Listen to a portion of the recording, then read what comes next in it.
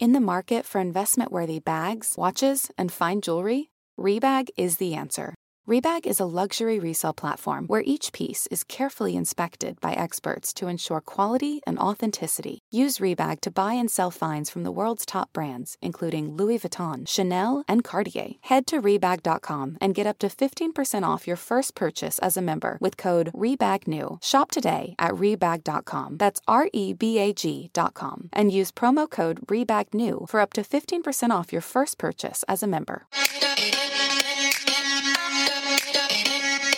Welcome to So Bad It's Good with Ryan Bailey, the podcast where we cover all the pop culture we love to hate, from the classic reality TV moments of the past and present to the latest Daily Mail headlines and everything in between. We'll dive into all the infamous and notorious messes you can't stop watching. I'm looking at you, Jax Taylor. I'm your host, Ryan Bailey.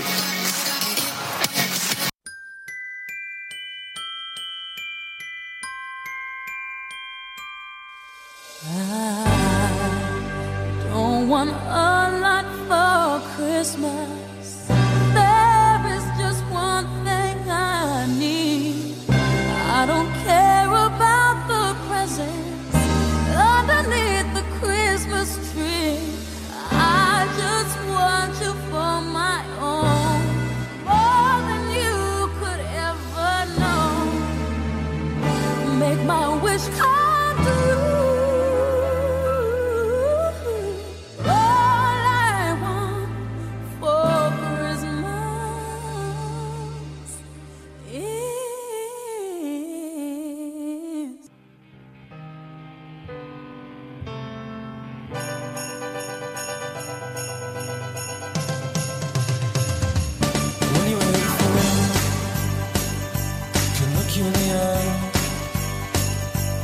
Just like you're an angel, your skin makes me cry.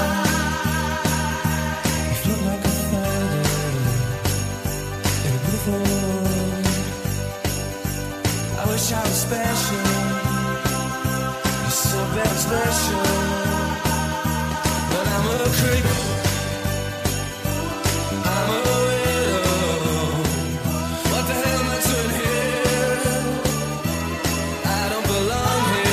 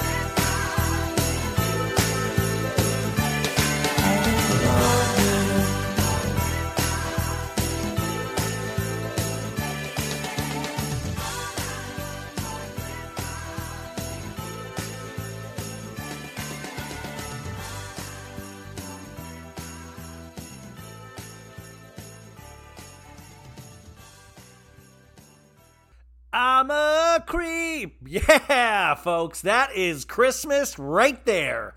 This is So Bad It's Good with Ryan Bailey. I am Ryan Bailey. Welcome to your Tuesday episode.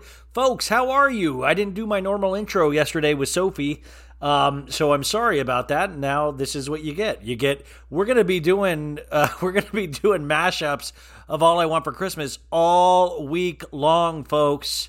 That's what you get here. A lot of other podcasts, they're taking the week off because, frankly, a lot of people don't listen near the holidays. But not me, because I have nothing. I have nothing but this and you. So you will listen. Hi, folks. I hope everybody's doing good. I'm going crazy, as you can tell. I've had like kind of these micro panic attacks where I'm just too much is happening. And as I told you, I moved recently. And I got IKEA furniture, and I have a bunch of boxes in my room. There's just too much happening right now. I can't even maneuver past my bed. Like I have to hop to the other side of the bed to get through this one little passageway to get to the bathroom. It's a mess, folks. Don't know what the hell I'm doing or when it's going to be better. And I have to drive to Arizona to be with my family. We got this Omicron Bana Ding Dong going all around. It's chaos. It is absolute chaos, but I am so glad that we get to spend the next hour plus with each other. And I hope we can bring you some laughs. There is a lot of stuff going on. Did you guys see that Real Housewives of New Jersey trailer? I'm going to play it for you here in a bit, and we'll talk about it briefly and a couple other news stories that I want to talk about, and then the thing that you're going to love, the thing that I had the best time doing was Ono Bravo, Chelsea Ono Bravo, and Donny Hatfield from Know That. They do a podcast together called I Am the Cute One. It's a pop culture podcast, and they have a 3-episode new series spun off of that where they are watching kind of some classic movies. They had me watch Freaky Friday with Lindsay Lohan, and you can go over right now and listen to that. It came out this past Sunday, and it's really fun. And I got to tell you, the one we do today, just as fun. We break down the Christmas movie that Kyle Richards did on Peacock. And it's wild, folks. We get all into it, but we also talk about Salt Lake, the state of Bravo, all of that stuff. I know this is going to put you in a great mood. I just know it. So let me do my best to get you in a bad mood before we get to the good mood part. I am joking, but can I ask you a couple favors off the top of my head here? So Spotify, it's not Apple Music, but it's the other one, Spotify. They just announced today that they are finally doing reviews. You don't have to write anything. It's just a 5-star review process. These things really do help, and it's kind of, I'll be base. I'll be like, it's one of the things that makes me the most proud. It does. Like, I don't know what it is. I mean, a lot of these reviews are, sometimes bad, but those are not the ones that make me proud. It's the good ones or the 5-star ones. So if you listen to this on Spotify, hi guys, hi Spotifyers. Can you rate it 5 stars today? Would you mind? And if you don't like it, I totally get it. But also, try to find your bliss and listen to other podcasts that you do like and not this one. And, now's not the time to hate. Let's do that around February or March. We could even do it mid-January. Who knows? But that's a great favor. And also, if you've never left a review on Apple Podcasts, please do that as well. God, it always feels so weird asking people to do things. I was on the Facebook group today, So Bad It's Good with Ryan Bailey, and this really nice listener was talking about their favorite interviews of mine, and in my warped brain, I misread the Facebook thing, and I thought she said, like Ryan does the worst interviews or something. Like, that's how sick my mind is, like the gremlin in my mind. And then I was like, oh no, she said the best, but it immediately scared me. And then some other dude on the thread said, oh yeah, you don't have to. I know, she goes, so like, I know your mind likes to go negative, which it totally does. It's very comfortable there, but don't apologize to people for commercials. We know that there's commercials in your podcast. And I never thought about that. So I'm going to do that. I'm never going to mention it again. That's it. Yeah. As you can tell right now, I'm completely mentally healthy, and that's it. Guys, and at the end of the day, all I really want to do is go see the new Spider-Man movie. But I got to worry about Omicron and Bing Bong, and I'm so busy with all this crap, and I just want to see the superhero movie. That's all. I want to see Spider-Man. I've managed to avoid spoilers, even though I kind of know what happens a little bit with a couple of the guest appearances. But other than that, I don't know anything. And you know how hard it is for me to play this dumb about superhero stuff? Like, I like superhero stuff like I like Bravo stuff, you know? I mean, I probably have more Bravo t-shirts than I do superhero t-shirts. Batman's my main guy. That's my main man, you know? But yeah, I really want to see Spider-Man, and it just doesn't look like that's going to be happening anytime soon. Hopefully, but who knows? Maybe a Christmas miracle will happen. How are you guys? Are you good? I sure hope you are. It was funny. I like to be honest about my mental health on this, and I'm only saying this because I think maybe other people can be like this sometimes. Is that I'll have good days and bad days, and I have way more good days than I have bad days. But I had a really bad day on Saturday, and I had a really bad night on Saturday night. And I like to pretend like everything's great, blah, blah, blah. For most of the time, I really do try. And like I said, a lot of times things are awesome, and I'm so lucky and all of that stuff. But Saturday night, I was in such a bad headspace, just bad. And the thing that's, I guess, cool about getting older or something is that I knew it will be better in the morning, is that I just try to get to sleep. And it was just one of those nights where it was just so negative, and you just don't realize how many good things this life has for you, or how tomorrow can be a different day. And I know the holidays can be tough for a lot of us out there. And so for those people, I'm talking to you right now, I get it. Like, I totally get it. This is like one of the hardest times of the year for a lot of people. And and for all of us that have so much and all that stuff, just always look out for those people. Always, and I know that's always check in on your friends, the ones that don't say, always, but for real, this is the time to reach out to the people that you love, to the people that you haven't talked to in a while. And, you don't have to be rich or poor. You have to just have some friends that you haven't talked to in a while, and just like call them or even text them and just say, how you doing? How you doing? How you doing, dude? Don't do the dude part, but I don't know. That I wanted to share that, and I take that very seriously. I think I mentioned last week I'm going to a psychiatrist on the 29th to see if any of my my SSRIs need to be adjusted, and I have a couple things that I'm kind of worried about that I want to keep my eye on, and I just wanted to always say that and be very honest about that, because as we get older, I think sometimes that gets neglected, or it's sometimes considered a luxury to take care of your mental health. And that's such a weird attitude about it. But I don't know. I'm going to stop talking about this now because I'm starting to feel weird about it. But other than that, I hope this makes sense to you guys. Basically, I'm just saying I love you all. If you need me, I'm here. But also reach out to other people. And if you need help or if you need anything, reach out to people as well. I think this is the time of the year to especially do that and to be as honest as possible. Yeah, but don't be the guy that don't be the person that reaches out and go, yo, I'm the happiest I've ever been, bro. Way happier than you, fool. Don't do that. That could be weird. That could get nuts. Can I talk about something that actually is not helping my mental health either? This bullshit out there of people saying that there's Real Housewives of Beverly Hills news, like we talked about on Monday's episode, and then Monday rolls around and nothing happens. Do you know how detrimental that is to my mental health?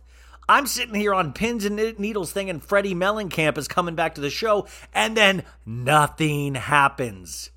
And you know who you are, the people that put out these damn rumors. It's driving me crazy.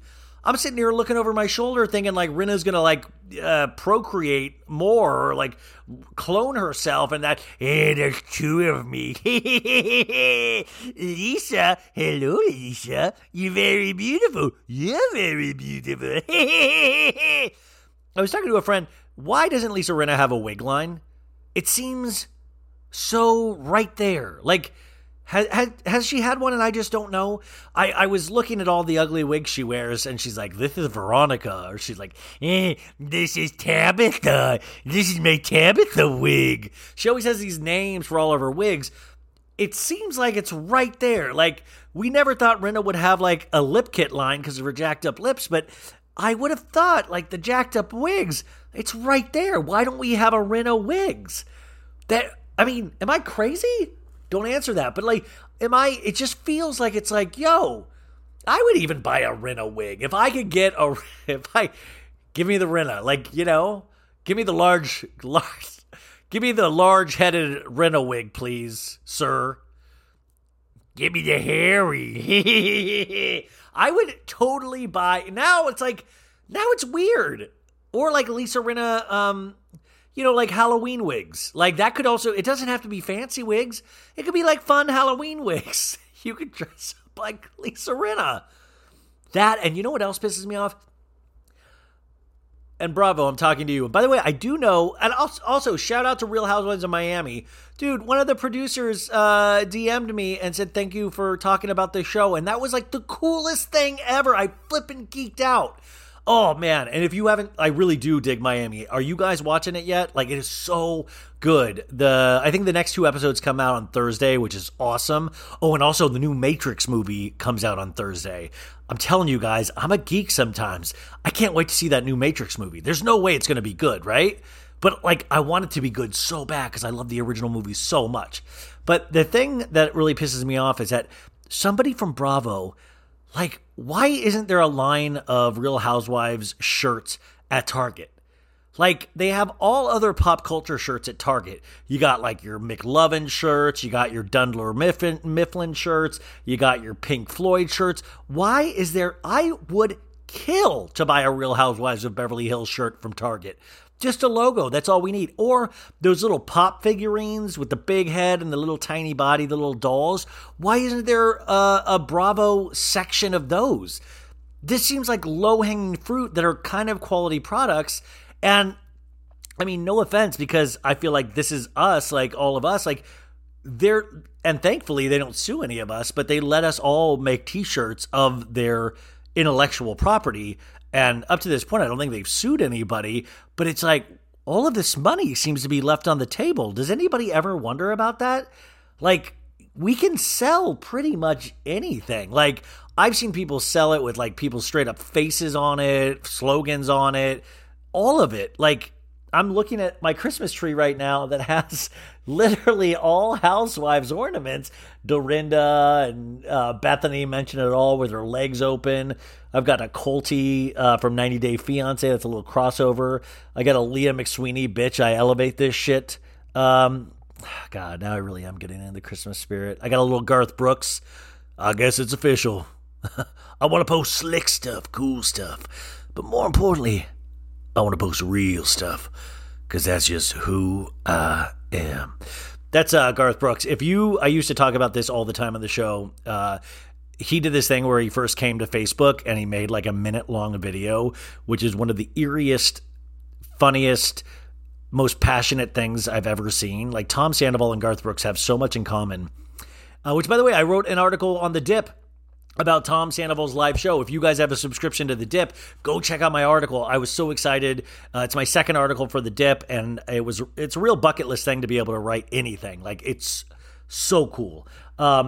But Garth Brooks, I have a Garth Brooks ornament because of this, and people used to send me Garth Brooks stuff the first year of the pod because we used to do like 6-hour shows in the first year, or because COVID happened, and I would do these super-sized pandemic episodes where it'd be 6 hours all at once, and I would usually like finish them at 4 or 5 in the morning before work, and I remember discovering this Garth Brooks clip and talking about it at 3 in the morning, and I was just so slap happy that I lost my shit. I thought it was the funniest. I couldn't keep a straight face. I just kept laughing. And it was so, you know, those people like Lisa Rinna will just fake laugh the whole time. This was real. I was laughing like a maniac. And it was genuine. Then I was like, that's the goal, Ryan. Try to make yourself laugh as much as possible and don't worry. I mean, and I know that annoys some people, but it was just such a great moment for the podcast. And I just started doing TikTok 2 weeks ago or something like that. And I put that Garth Brooks clip on there. So if you follow me on TikTok, you'll Garth Brooks Facebook. It is genuinely wild. So check that out there. But there was no Beverly Hills news. So I had my panties in a bunch for nothing.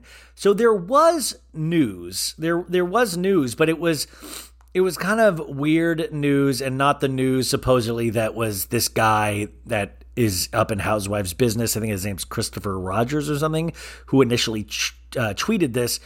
He said, this news that I'm about to tell you is not the news that he was talking about, but the news that did come out today is that PK Kemsley and Dorit, or Dorit as she is known, they have a new TV show that is going to be premiering overseas, which is very exciting, right? We're all very excited about a new PK show, supposedly. But here is where it gets interesting, is that the PK show, and you got to go to his Instagram to see his promotional shot for that, where he's really leaning into trying to be sexy PK, or as I call him, Sex K, and which is cool, but like, let's not go crazy, let's still, like, he's trying to go into those like sexy Shark Tank waters, if you will, and I'm here for a little of that, but we just can't go crazy, because at the end of the day, it's like, I know I'm not Brad Pitt, you're not Brad Pitt, PK, you're PK, and that's good enough, So the show, you guys, is called it's called Selling Super Prime. So this is going to be premiering in the new year, and it says, this is the press release: LA property tycoon Paul Kemsley competitively selling Super Prime for Channel 4. London-born magnate PK has teamed up with South Shore and Channel 4 competition format Selling Super Prime. We'll see PK and fellow Super Prime agent Becky Fatemi, ooh, Becky's good, owner of premier agency Rockstone, offer 8 incredibly ambitious Brits the chance to hit the big time. Selling Super Prime will premiere on Channel 4. And then it says photo credit, Boy George official. So this photo, Boy George, like, hey boy, I know I'll manage you any way I could get you to take a photo of me and Becky. And I don't know where Dorit fits into this, but Dorit is in the American press releases. So I'm guessing she's a part of this show too. And we had always had that long rumored thing that Mauricio and PK were working on a television project. So I don't know if this is that or not, but we are going to, we're going to see. And I hope somebody in America picks up this show so we can see this. Now, the obvious concern, not even a concern, because it doesn't really matter. I'm excited to see this show, but I guess this is why TV is so funny and magical, and it can paint you as somebody. Now, a lot of people don't know this. I watched every episode of The Apprentice, Donald Trump's Apprentice, when it first aired. I was a huge fan. Like, I never thought he'd be president. I swear to God, I never even considered it, but I loved it. I thought it was so funny and fun. And where are you going to see a good mashup of people like Bret Michaels and Arsenio Hall and Clay Aiken and, even some housewives, all the greats in one place doing business? You always saw that on the Celebrity Apprentice. So the great thing, if you read the history of that show, is that Donald Trump was deep, deep in debt when he did The Apprentice. So the whole thing really surged his business because he was able to put himself out there as this really rich, powerful businessman. And it really turned a lot of his businesses around. Now, I feel very comfortable talking about this because this is not about the presidency. This is about him as a reality star. And there's actually a great podcast on the making of The Apprentice that I listened to a couple of years back. But it kind of turned things around for him. Like, it really put a face, and it really kind of propped him up from his like peak celebrity at that point was in the 80s at that point, and this kind of resurged everything for him. Now, when I hear PK is a magnate, according to that, and a real estate tycoon, I kind of laugh a little bit because, you know, PK, they don't own their home even in Encino. They don't own it, so I don't know. Like, where's the tycoon part? Like, you know, isn't like a real estate tycoon own a lot of real estate? Like, I'm talking quietly because I don't want him to hear me, but like, I think PK is really smart, but like, he obviously laughs about, and then you had that episode this season where he was like, hey, oh, come on, Erica. I lost like $1 billion for people overseas. You don't see me sweating about it. Remember when he was like making jokes at Mauricio, and even Harry was there, and Harry just was like, I'm going to go back in and hang out with the ladies. So I was looking at this, some information about PK, and it's really fascinating. So PK and Dorit owe more than $1.3 million combined in unpaid taxes. The Sun did an article on them, and PK has 2 active solo tax liens in the state of California. The first is for $293,222.73 from back in 2015, and a second for $289,423.67 from October 2018. They also, as a couple, they were named in a 2018 tax document that states the couple owes the IRS $635,887.23. And, you know, Dorit, it also says, has a debt of her own, an individual tax lien for $90,269.46 from March of 2021. So these totals amount to $1,308,803.09. And according to the Sun, all liens remain unpaid.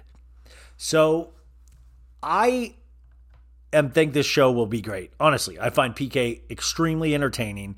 But also, remember, we've got to have a healthy suspicion of anything that we see on TV.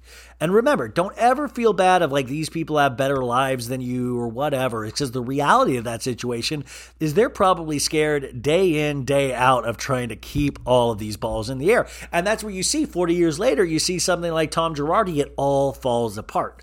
So hopefully this television project does amazing things for PK. And obviously, Dorit, I mean, they're still owe all this money, and Dorit's where she is, but probably because of Dorit's where she is, PK was able to get in the door on TV overseas. And, you know, we'll see how that goes. I do think it will probably be a very entertaining show. I say that totally not joking at all. So we'll keep you posted on that, and I can't wait for the first preview.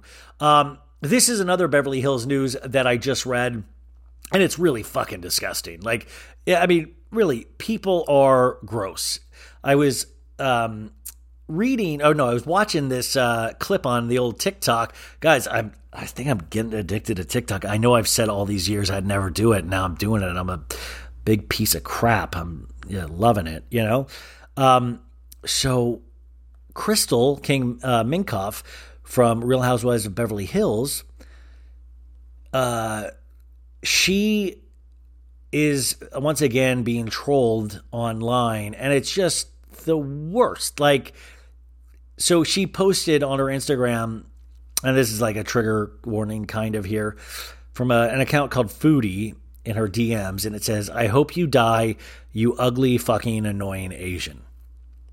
And that's wild, you guys. That's wild. I think there's this weird thing with the internet, is that people just feel the urge. First off, that's just a hateful person, no matter how you cut it. But I even notice that myself. I talk about that a lot, is that it's weird. There's like this thing that takes place online or when you talk about somebody's work and you're not in front of them, you can feel free to say whatever you want. And in the last couple of years, it seems to really be slanted towards hatred a lot. You know, just some of the most hate-filled things that you'll ever read or hear. And you're just like, wow, like, it's cool to be opinionated. But also it's weird because it's one of those things where sometimes if you're going to say that hateful of a thing, it's like, say it to my face. because, the internet does this weird thing where it puts this kind of block up. Like this podcast, I want to kind of remove all of the blocks, or as Garth Brooks said, remove all the walls between us. Like I want to do that with this podcast. I know exactly who I'm talking to. I'm talking to you guys. Like I love that. I know who this audience is, and I can't wait to talk to you guys every day. But it's weird because a lot of the time it's like this vast unnamed internet. And, back in the old day, if you had a problem with somebody, you would say it to their face. And you might disagree with that person, but at least they said it to your face. And none of this is ever said. It's always hidden behind some account with no picture and just an account made to like spew hatred. And you know that genuinely these people like that. This is their hobby. Like they like that. They like to create chaos. And I always think about that. And I always try to think about experiences where I've done that, where I've, hidden behind something. Like, here's the deal. I have a lot of strong opinions, and my opinions change sometimes, but at the same time, my name is on this show. Like, I can't get out of what I said, good or bad. Like, my name is on this. I put my name on this. I've said what I've said. And like I said, that has been bad sometimes, and sometimes it's been good, But the reason I brought up this story was not to say all that stuff, but was to say, this is what I love. That I love that my girl Sutton Strack, we saw where Sutton and Crystal's relationship was at the beginning of Beverly Hills. The first episode of this past season was on Bravo today, and I was watching it, or it was in the background. And I was seeing just that awkward relationship. And now these two are great friends. In fact, what I love, these comments Sutton made under this post, and I will be doing the Sutton voice just because I miss it so much. And it goes, I'll say, Crystal, I just texted you. I'm picking you up. I'll say, Josh will drive. I got to pick up a truck, a shotgun, and a bad temper. I'll say, when do I pick you up? So that was one comment she put under this post. And I'm like, yeah, Sutton, let's get him. Pick me up on the way, please. And then this next one is, who is this motherfucker? I say, show your face to me. And it's just amazing. First off, it's amazing that Sutton says, show your face to me, like she's some like Jedi overlord, like, show your face to me, Lord Vader. Show your face. But who? And then motherfucker, she puts his two words, mother, space fucker, which I don't know. That's classy to me. Like, who is this motherfucker? I'll say, show your face to me, Sutton Strack. I own 2 minor league baseball teams. I am on the board, I say, of a young ballet company, I say, but that will not stop me from picking up a truck, I say, a shotgun, I say, and a small army of ninjas to come punch you in the face, you bold, ugly-souled motherfucker, I say. I am Sutton B. Strack. Let it be known.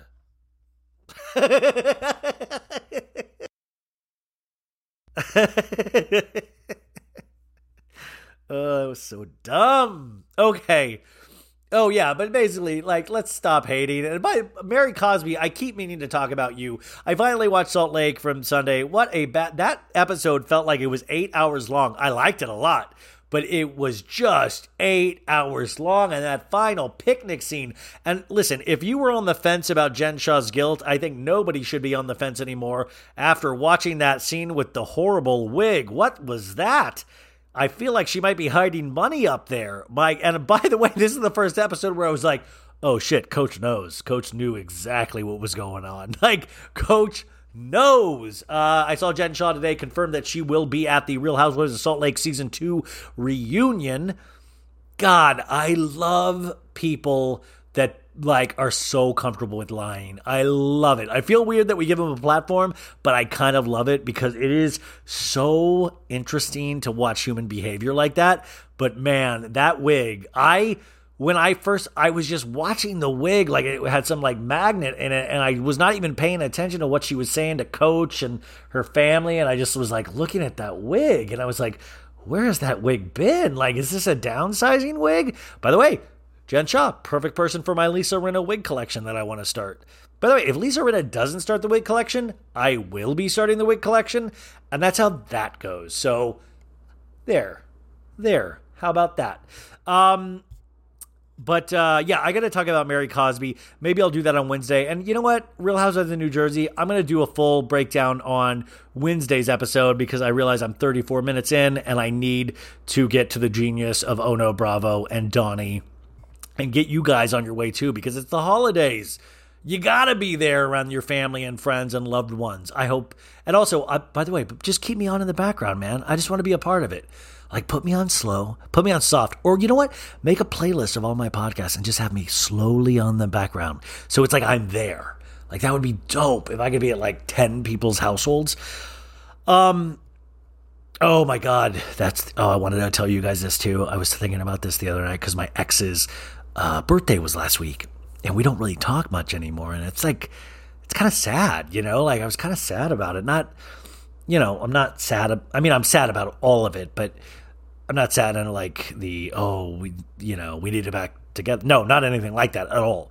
But like just sad, you know, it was like the holidays and you think about all the memories and all that stuff. And it was her birthday and we didn't really talk anymore. And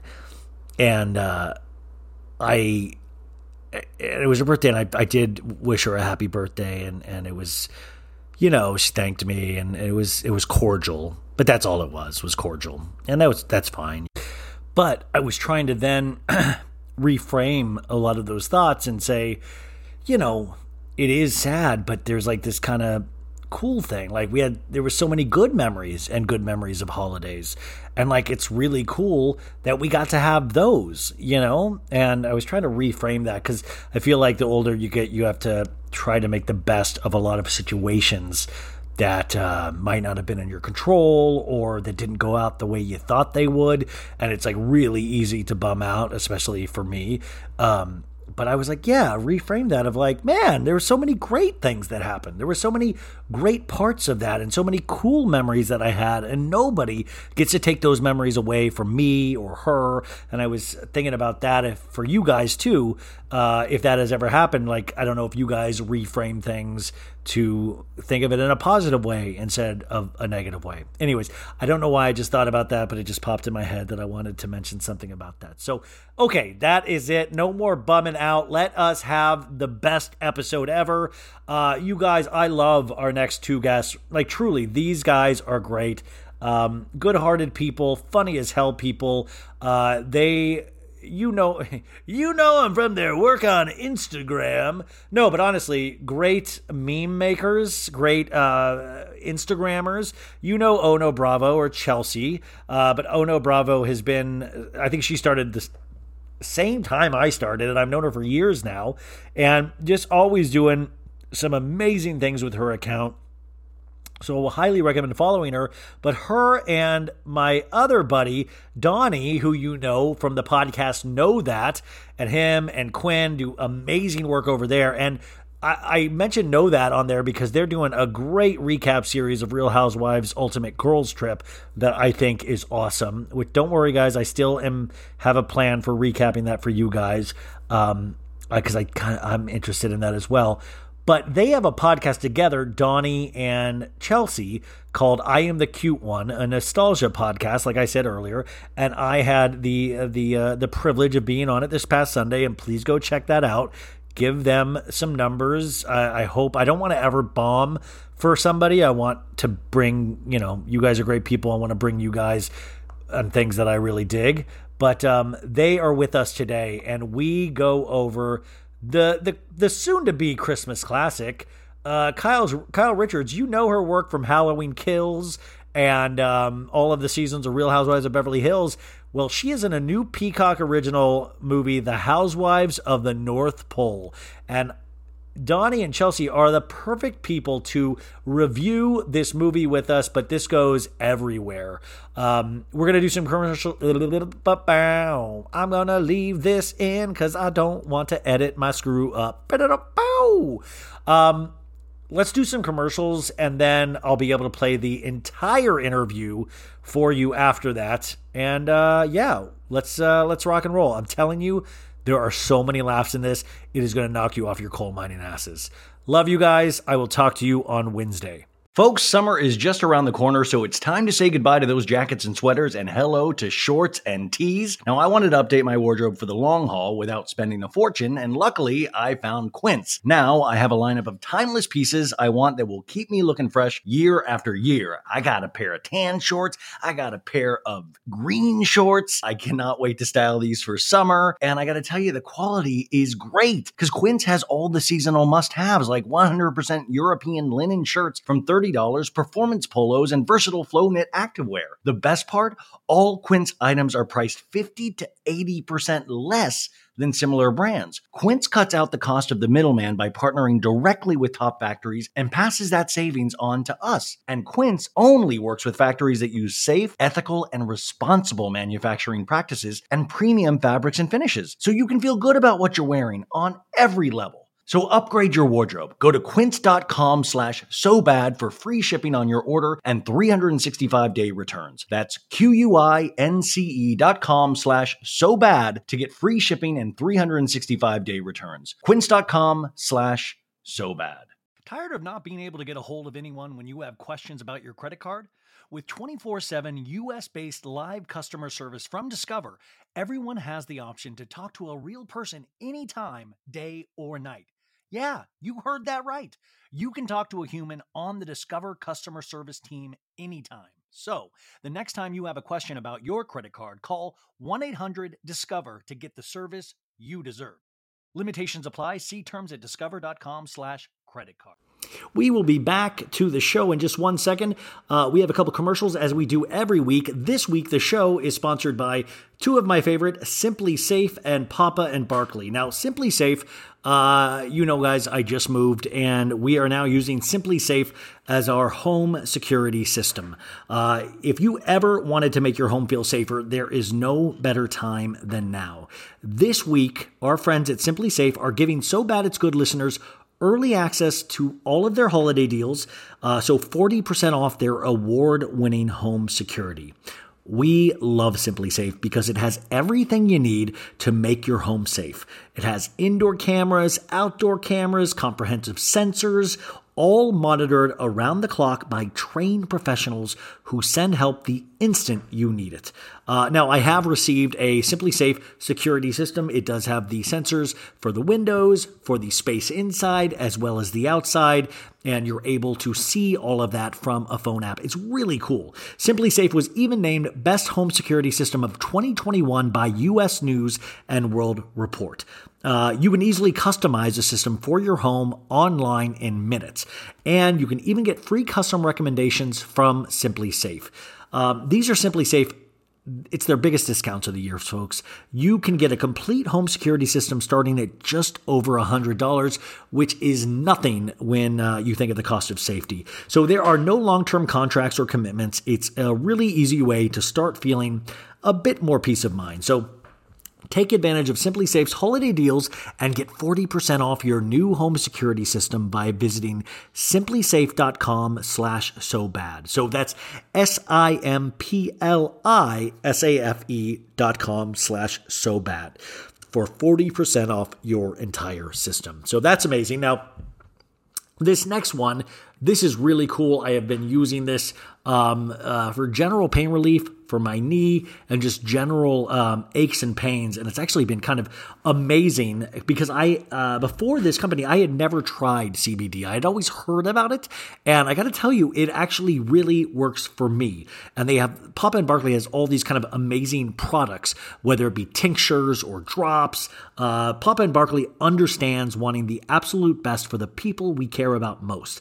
So it all started with a son trying to help his father find relief from debilitating pain so he could get his life back. today they're still putting the same care into improving lives with award-winning CBD solutions for discomfort, stress, sleep, and everyday wellness. Like I said, use it for my knee. There is a balm I use on that, and also there are drops that I use before I go to bed every night. Papa and Barkley founder Adam Grossman created the groundbreaking relief balm to ease his father's debilitating back pain. From that powerful homemade balm, Papa and Barkley has expanded to a full line of topical balms, oils, tinctures, and capsules, all made with 100% natural, clean ingredients and whole plant full spectrum CBD.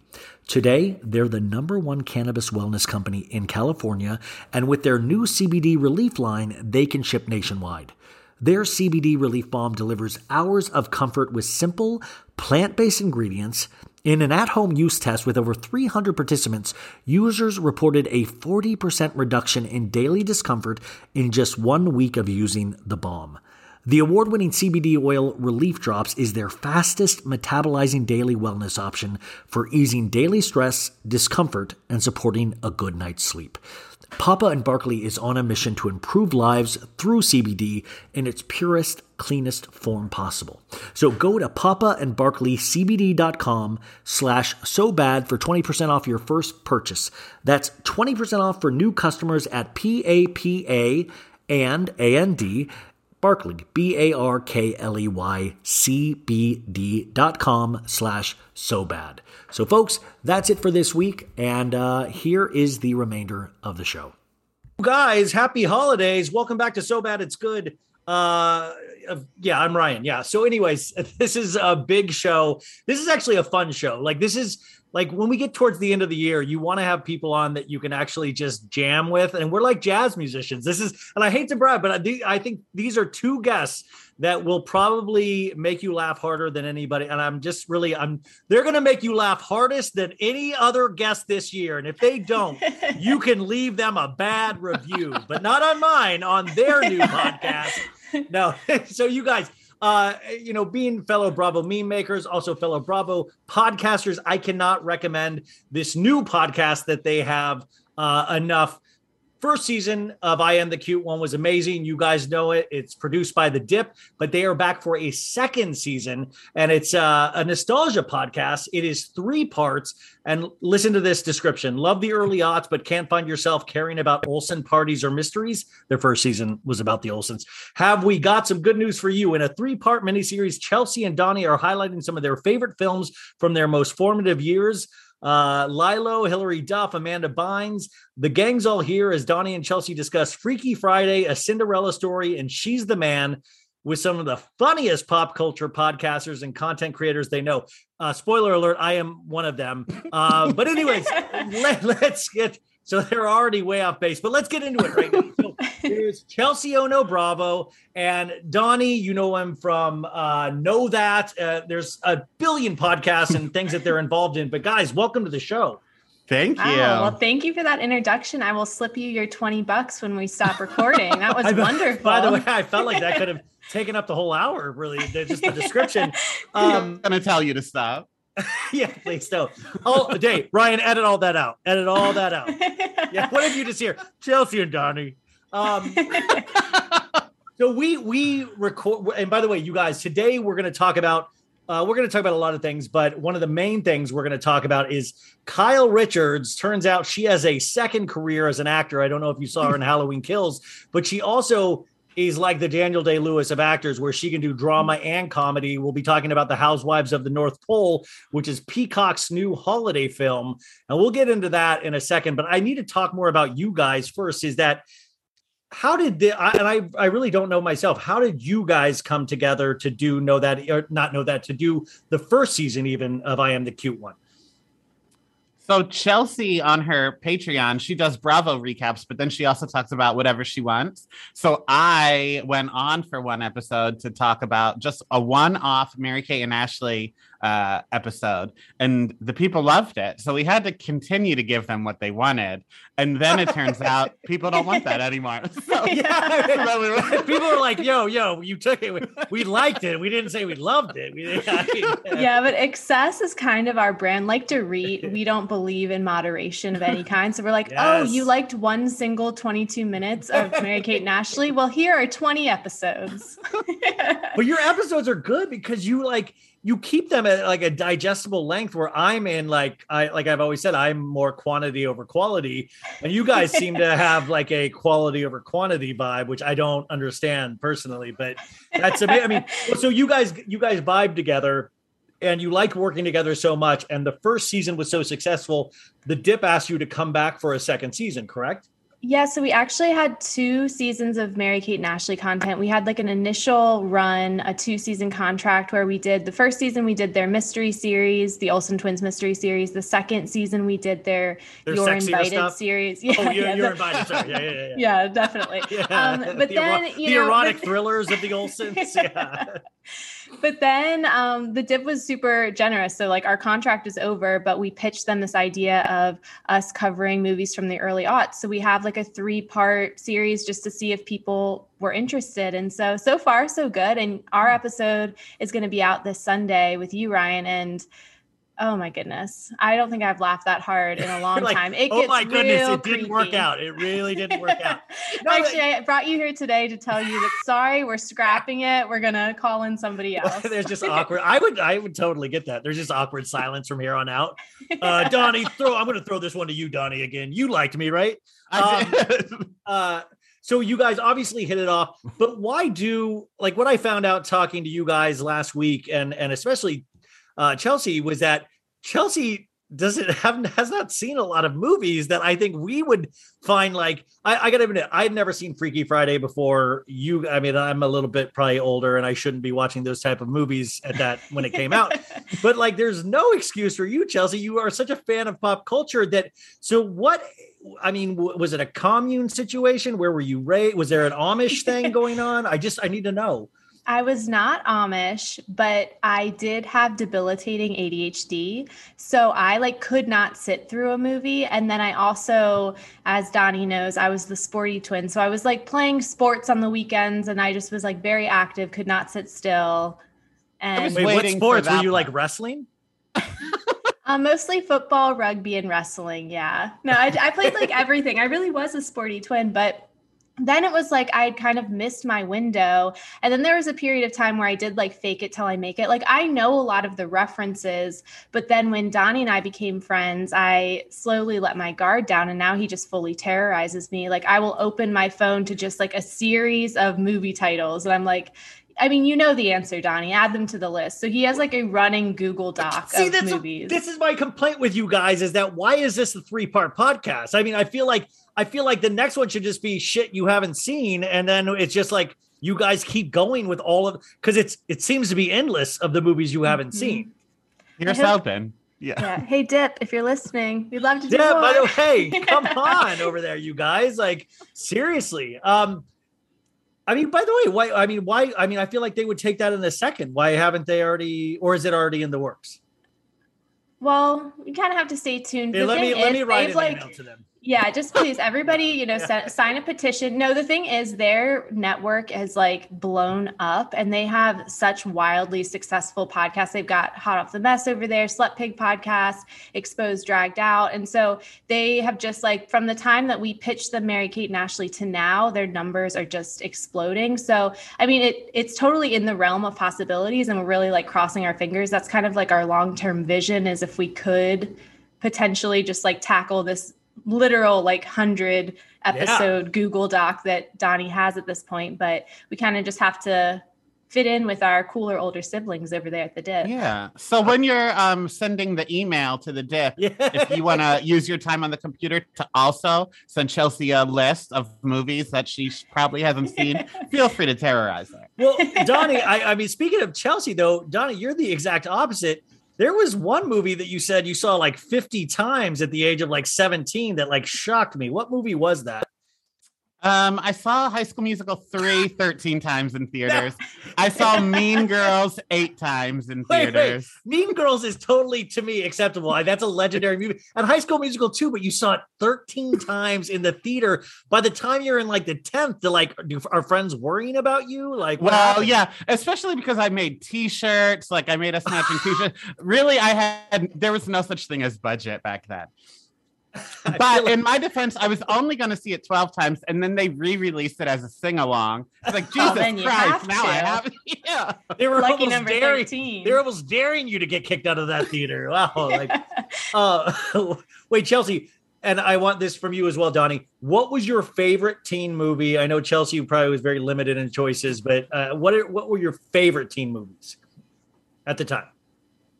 I think Mean Girls is up there for me. That was one. Anything that's like SNL adjacent, anything that has like former SNL people, because that is something that like I watched SNL growing up with my dad. So anything that has an SNL person, there's like a chance, there's more of a chance I have seen it because that was like on my radar and I was willing to like sit on the couch for it. So Did you see The Ladies' Man starring Tim Meadows?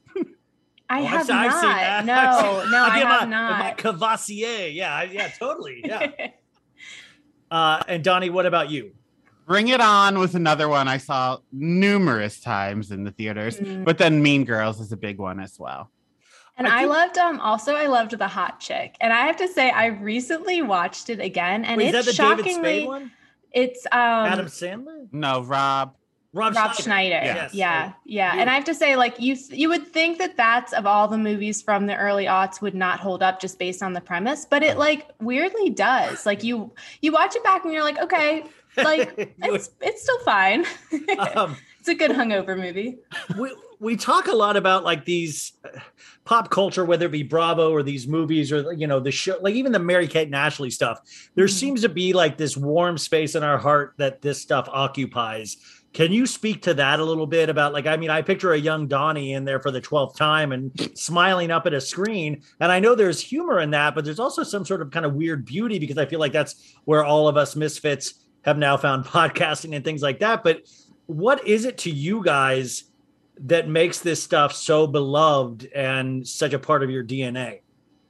Well, I have to say first, it becomes less beautiful when you realize he was seeing High School Musical 2 as like a 20-year-old, but... No, that's all right. I'm glad you said it. I didn't want to. By the way, this is all going to the FBI. Oh, Donny just left. He just ended our podcast. Why would you wear short shorts? That's the other question, I guess. No, but that was a really nice question, right? So go ahead, Donny. And you ruined it. Yeah, thanks. And that's what she does best. Terrorize. No, I just think, and I think it is across the board. I don't think it's specifically me, because it's so strange too that like this was before the internet, really. Like it was there a little bit for me to pretend I was a 16-year-old girl from California, but for the most part it wasn't being used the way it is now. So when I meet people that are the same age and they're like from wherever, Wisconsin, Ohio, whatever, they share all these same like big pop culture memories that I do. So I think we were like bonding in a way that we didn't even know. We were like pre-bonding. And I don't know why, like specifically certain movies stuck out to me because I had no athleticism in my bones. So why Bring It On was my movie of choice, I couldn't tell you. But there was something about that movie that stuck with me. And because of that, I think like now I'm watching a movie I love, but also to go back and rewatch it, I'm reliving that time in my life as well. Yeah. I love the thought that you were stressed out for the big meat, Donny, always, and you never had a big meat. It was always the big meat in movies. Like, oh, that track thing this weekend's going to be insane.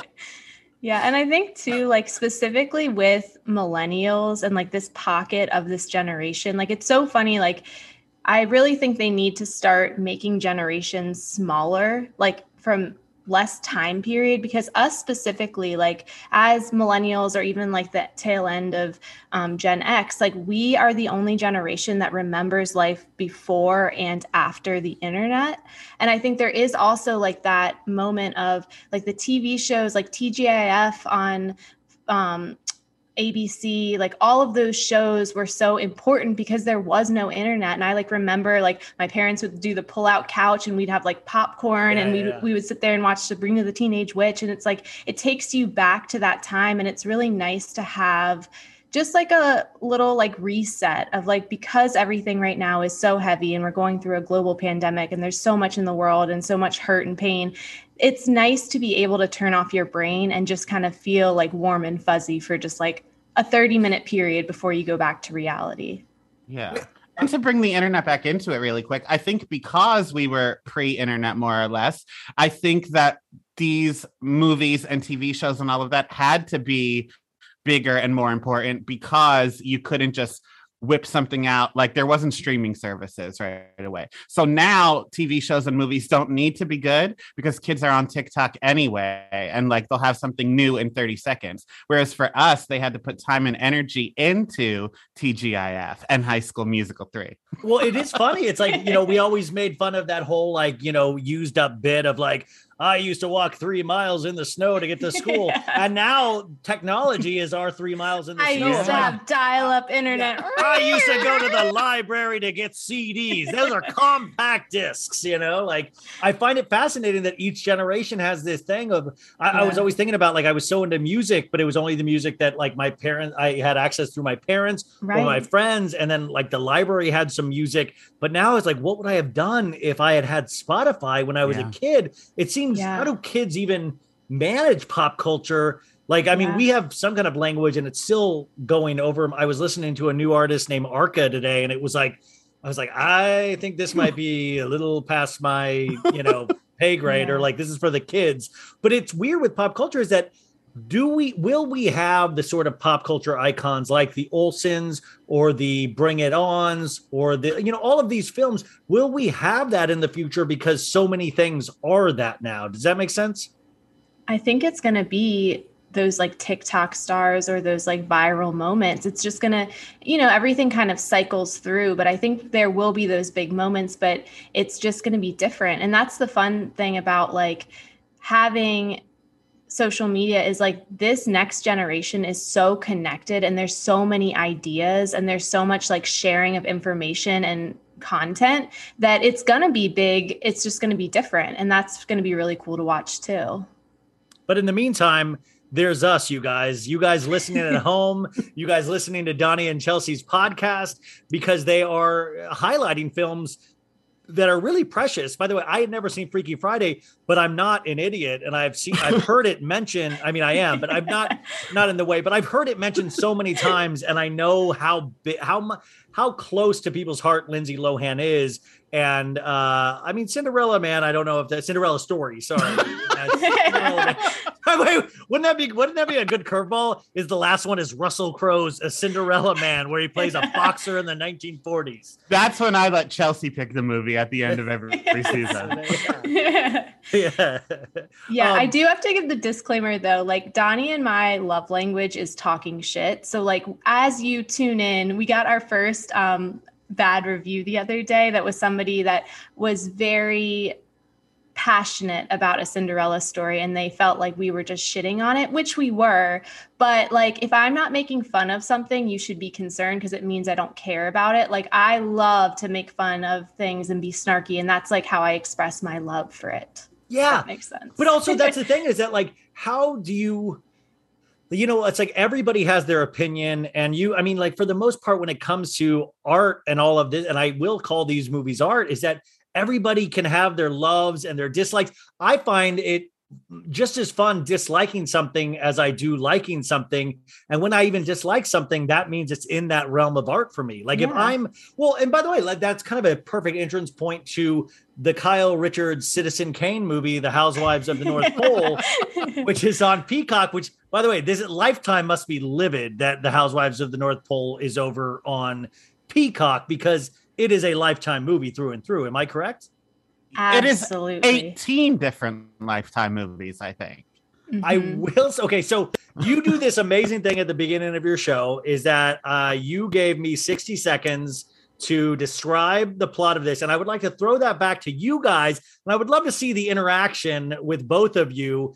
You feel free to speak all over each other, but I just want to give you a timer and think about, and yeah, we know Kyle's voice is all, what is that thing she does? It's like a, it's like a throaty. Yeah. Sorry, I'm using my meditation timer to time you guys. I love that. It's taken a while to start up because I haven't meditated in a second. Everyone take a deep cleansing breath in as we review this. I know. God, meditation. Okay, here we go. Okay, minute. Are you guys ready? Ready. Yeah. Go. So they're in the North Pole, not the real North Pole, not but like the real one. North Pole, Utah or something. There are two best friends and they always win a house decorating contest. Kyle Richards plays herself and she is a monster. She's always cheating at things. She's always trying to get ahead by cutting corners. She is literally Doogie Richards playing herself. So when a reporter comes from like Lifestyle Online or something, she is supposed to write a piece about how wonderful these pair of best friends are. But she arrives just as things are starting to get tense. And then they have this terrible falling out. The Girl Scout troop is terrorizing them. They are like totally running shit in this town. There is some sort of like underground mafia scheme that Troop 9 is in charge of. They have all these like fights. There's eggnog being thrown and they are going to battle for the golden moose, the golden reindeer, the golden something. It's a minute. You didn't get to Kyle Richards' death. You did not get to that. That was really good. So the characters' names, you guys at home who are taking notes, Diana and Trish, and it's North Pole, Vermont. And yeah, it all, you know, the thing, this is why it reminds me of a Lifetime movie, is that it's like, it's all the pieces are there, but there's not enough time to really make any of them good. Like, you know, it's like, it's all general. And I will say Betsy Brandt, who plays the other friend, is amazing. Like, it's almost too good. And Kyle is perfect for a movie like this. She's like amazing. She was great. And I hate to give Kyle a compliment, but I really enjoyed it. And I love cheesy Christmas movies. My husband and so my grandma watches Hallmark Christmas movies from literally Halloween to New Year's. And she stays with my parents over the holidays. So Hallmark is always on. And when my husband and I started dating, we would like sit down and watch it with her kind of like begrudgingly. But there is this thing that happens with these like cheesy Christmas movies is like you start out by making fun of it. And then by the end, you secretly have the Christmas spirit like creep into your heart. And that's why I was like, this movie is actually fits that for me. Cause I was by the end like, yes, the reindeer man, don't know anything about you, but glad you're here wearing jeans. That must have been the most expensive shot of the whole. There's a bunch of reindeer that comes like walking on the street at the end, you guys. And it's like, oh, wow, this budget for this, it's like Avatar all of a sudden. Donny, what did you think? So Hallmark movies are just like truly just ripped out of a Hallmark card. Like they are cheesy. They are pointless. They are just cheese. Where no, I'm sorry, that's Lifetime. Hallmark, it's a little bit. Hallmark movies get a little bit sadder, and they always kill somebody in a movie.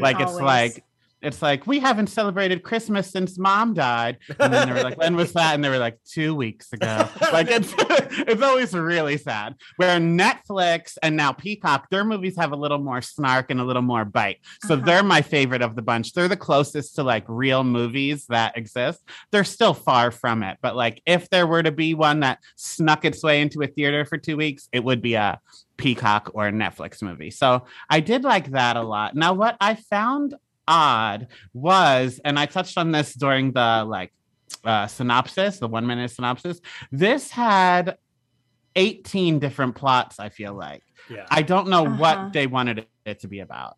And the thing is, once you get given so many plots, you start to care less about all of them at once. Yes. Yeah, like you're like at first, like I was part of me. It's like seeing your kid in a talent show where I was like, Kyle is remembering all of her lines. Like she didn't call for line one. Like I was so proud that she was just saying the lines. Unlike Lisa Barlow, by the way. Well, yeah, by the way, there's this amazing scene that like tries to sucker all of us Bravo fans into it, is that Karen Huger, Sonia Morgan, and Lisa Barlow, and our friend Hannah Brown actually is in this as well, is the girl right after it, which is just stunt casting to the extreme. But Lisa Barlow gives it this extra, like, bigger, like, I hope it's Trish, bigger kabish. But she's supposed to say, I hope it's Trish. And I'm like, did they do this in one take? Because she goes, I hope it's Trish, bigger commish. And I'm like, were they like, all right, Lisa Barlow's got one take and then she's back to shilling Vita Tequila. Like, I was like, we couldn't have like tried that one again. Well, I mean, first off, what a way to come out against Lisa Barlow. By the way, pull this quote. Oh no, Bravo comes out against Lisa Barlow. No. We've got it. We got our full quote. But no, it was one of those things where it was so Lisa, like I expect that. Like I like that more, like almost because it gave me the real, like Karen and Sonia kind of knocked it out of the park, I think. Oh, like, yeah. Karen especially I thought was weirdly good. Sonia, I mean, they really did good, but like more importantly, my thought was, why no other Beverly Hills ladies? Why didn't they fill that scene? And like, was Kyle almost saying like, this is my thing, you please go to the other, or was that we want a gamut of everyone? I don't know, because I read an interview. It might have been The Dip. We'll say it was, just to bring traffic to The Dip. But Kyle did an interview where she said that the producers asked her what housewives she should have do those cameos. So it is odd that, no other Beverly Hills ladies made it. Well, Chelsea, Lisa Rinna's at home shitting in her Depends. Bigger careers is only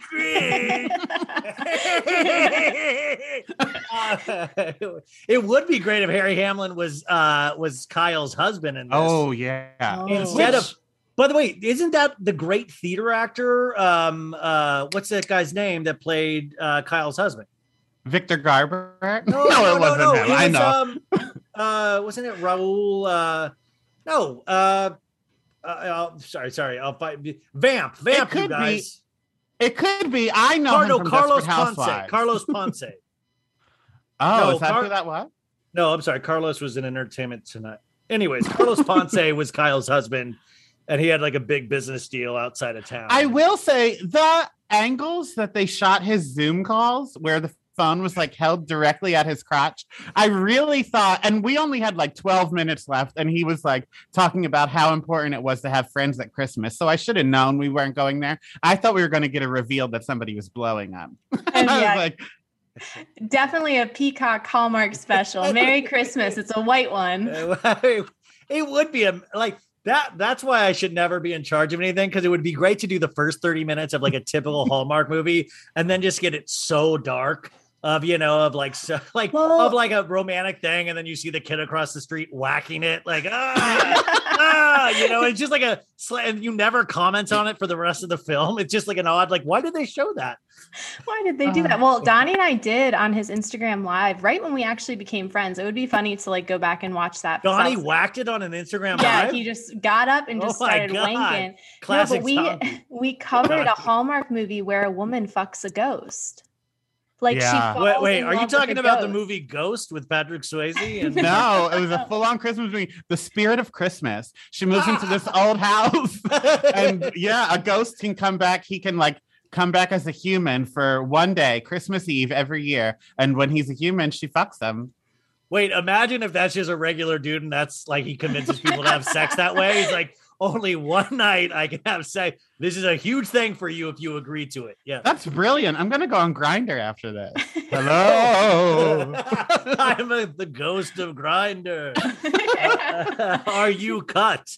Okay, so the other thing is there's like this love story between like Kyle's daughter and Betsy Brandt's son that it's like, that's the other thing too, is this movie, you can see every plot coming, but that's just typical of any of these kind of movies. Yeah. You see it telegraphed a mile away. So there's never any real true joy in it. Like, is there anybody at home watching this and going like, oh my God, I'm so glad they're cooking. Like, I'm so glad they found each other. Like, does anybody, like on Titanic, I remember I was even like moved by the romance.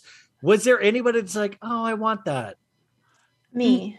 I told you something happens to me in these Christmas movies where I become like a nice, I mean, I didn't believe it and I knew it was coming, but I still like was like, oh, when they got together, I'm like, oh, they used to hate each other. These two crazy kids, look at them go. I love Chelsea says, I didn't believe it and I saw it coming, but I was very happy. Like that is, it was just so crazy to me because they had a Romeo and Juliet plot point and like a Parent Trap plot line where they had to try to get their fighting mothers back together. It was also strange. I think that there was a lot that was unbelievable about this movie, but the thing that stuck out to me the most was just the like cold calling FaceTime that took place. I'm sorry, if you FaceTime me out of the blue without a warning, like that is grounds for an arrest. I'm calling the police. By the way, I think that's a throwback to Bravo. We are seeing so much FaceTiming in Bravo these days.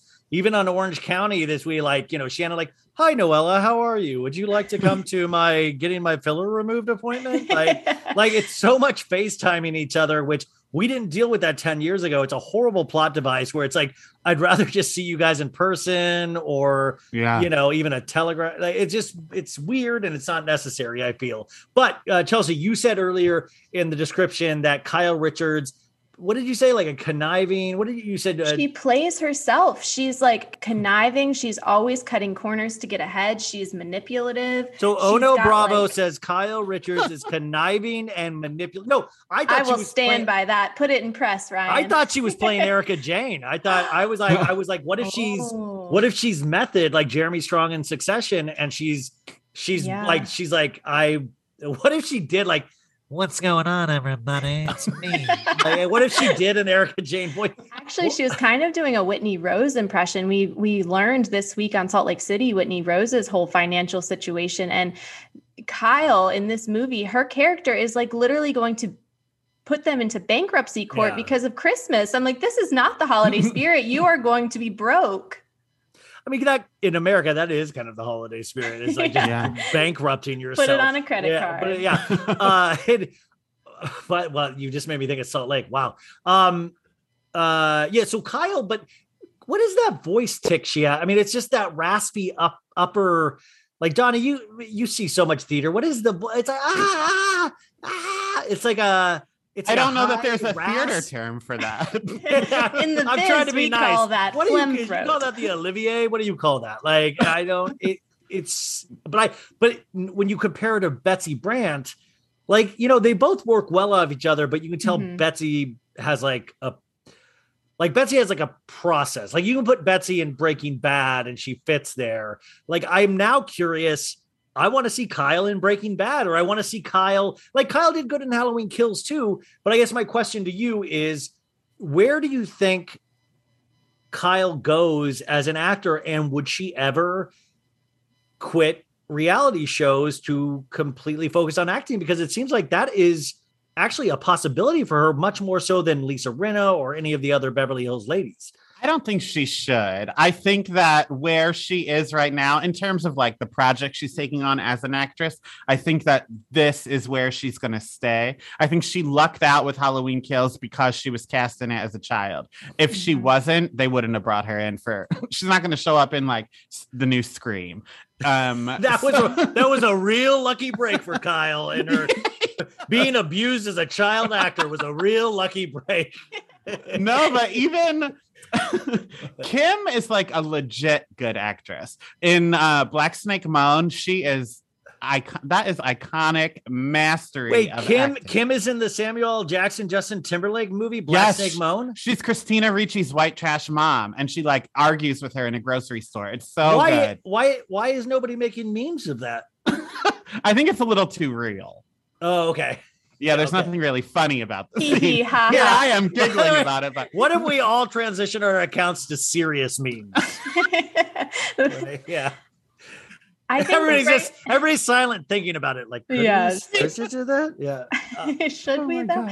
I think that Kyle's smart right now, and I can't believe another compliment for Doogie Richards, but I think what she's doing is smart because I think that the Housewives franchise is what affords her the ability to do something like this and have so many people tune in for her. So it makes her marketable. So if I were her agent, I would tell her, absolutely keep doing the Housewives and then do these little campy, silly, cute movies, because she has enough skill set to be able to pull this off.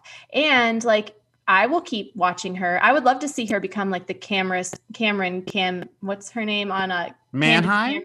Candace Cameron on Hallmark. Like she does all those movies like every year. Yeah. I would love to see Kyle become Peacock's version of that. Like we can have Housewives of the North Pole, Housewives of the Snow Castle, Housewives of the Snow Globe, like just make it a franchise. So it takes 11 seasons or so to get her here. If she does another 11 seasons, do you think we can get an Oscar for Kyle? Like, do you think it's that? And by the way, here's the other question. Say you guys get Kyle on your show for some weird reason she wants to talk about a Cinderella story. What are the questions you guys ask Kyle? You could say in regards to the movie, but maybe slip in a little Beverly Hills. What would you want to know from Kyle? Oh, God. Wow, that's really good. Yeah. I know. We weren't prepared for this, Ryan.